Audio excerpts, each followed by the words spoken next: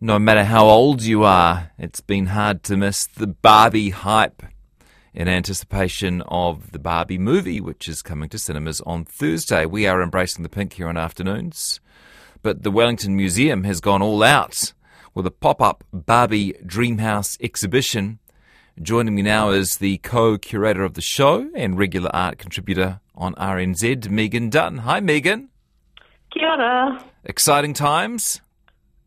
Well, yeah, absolutely. I mean, who knew the world was going to go so Barbie crazy? Yeah, do you think we're all just enjoying having something light to get excited about with all the negativity and bad news in the world?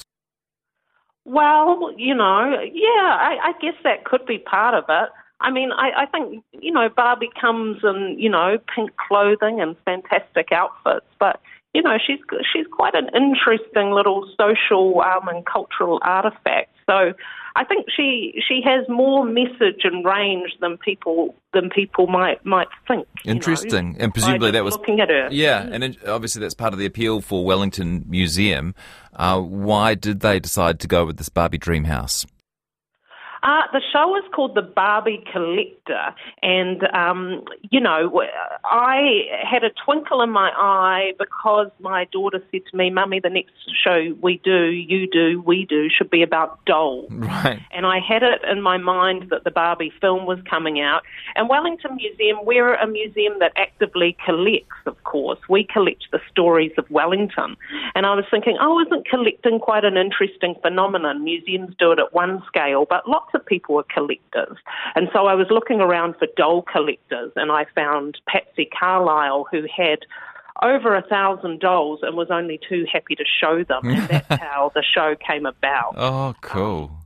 It was kind of a little pink snowball gathering momentum. Yeah. Yeah. And tell us what people will see when they head along to the exhibition.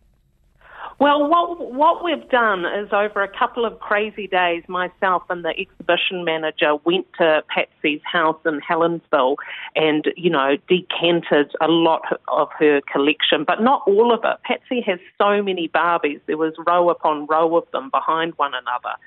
So we kind of I just went mad, really, selecting all of the ones that I thought showed Barbie the most over time. Patsy has a lot of boxed dolls. She has a mainly boxed collection, so never been opened. And she has a lot of dolls that I'd remember from my childhood, 80s and 90s kind of Barbies that would have been marketed to little children. And then, of course, Barbie gathers momentum and is still going in the 90s when eBay arrives, and collecting itself takes off. So Patsy has a wide range of collectibles too. So we've got a lot of characters from TV and popular culture, like I Dream of Jeannie. Patsy's husband's favourite Barbie is an imitation of Tippi Hedren and the birds being attacked by birds. Huh, we've really? got all sorts, yeah, really. We've got all sorts of crazy Barbies. So I think, everyone should be able to find some kind of Barbie they recognise, and hopefully some kind of Barbie or Ken that they don't recognise too. Ken always have blonde hair. For some reason in my head I imagine him having dark hair, but everyone thinks I'm crazy. Ken's hair has ranged in colour. Funnily enough, actually, Jessie, we've got a mod Ken from 1972 in the show. He's not in his original box anymore. I have a whole cabinet of Kens, and they are very special. Mod Ken is definitely a brunette, and he originally had a decal sideburns and a beard. Sadly, he doesn't have those anymore, but he did come out in 1972. Cool. Maybe it was Mod Ken I was thinking of. Hey, tell me about the role your 8-year-old daughter Fern has played. Well, the whole idea came from Fern, really, because, last year I did a show about mermaids, and then she said to me quite reasonably, Mummy, the next show we'll do together and it will be about dolls.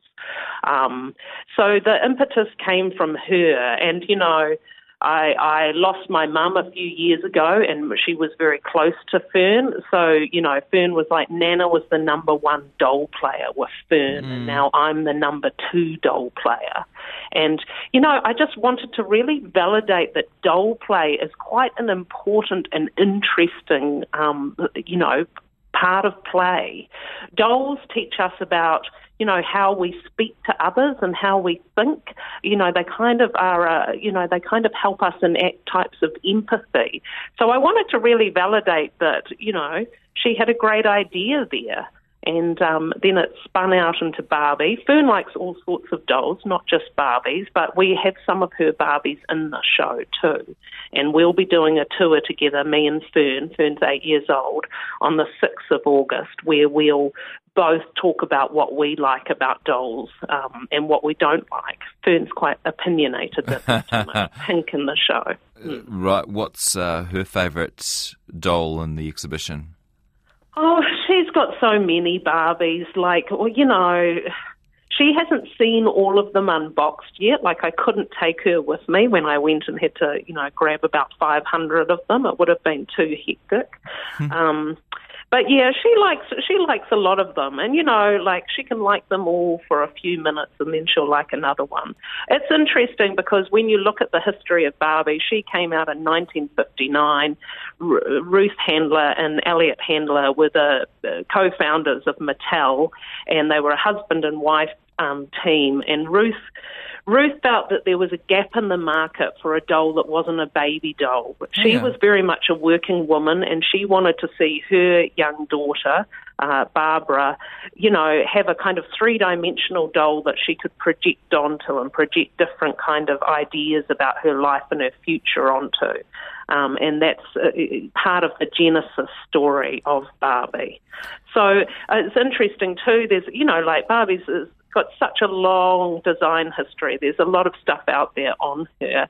But, it was interesting to me that Ruth kind of felt guilty sometimes as a mother and wanted this example of a doll that works and does different things. Mm-hmm. So when the Handlers were running Mattel, it was a very conscious decision that Barbie was never a mother or with a baby, that there were always multiple Barbies enacting all sorts of different roles that people could project into. Does that make Barbie a feminist icon? Well, I think that is very much a debatable point, and that's what interests me about the take that the film, might have on things. I don't think the answer is going to be yes for everyone, but yes, I do think Barbie, to me, does represent a certain kind of feminism. And she also represents ways that, society has fallen short and been myopic and not had enough vision. For instance, for many years, of course, Barbie was criticised for her figure, having a very adult figure, a very slim figure, very, unachievable for most human beings.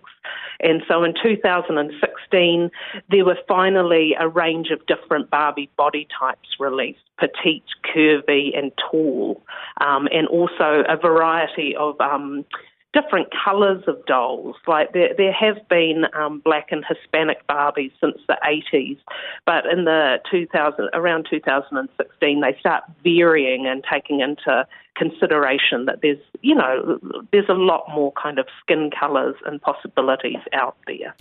Is she looking in a different way than she initially looked? The direction of her gaze? One of the curious things about the early Barbie from 1959, the very first one, was she was always facing kind of coyly to the side. She has this side-eye thing going on.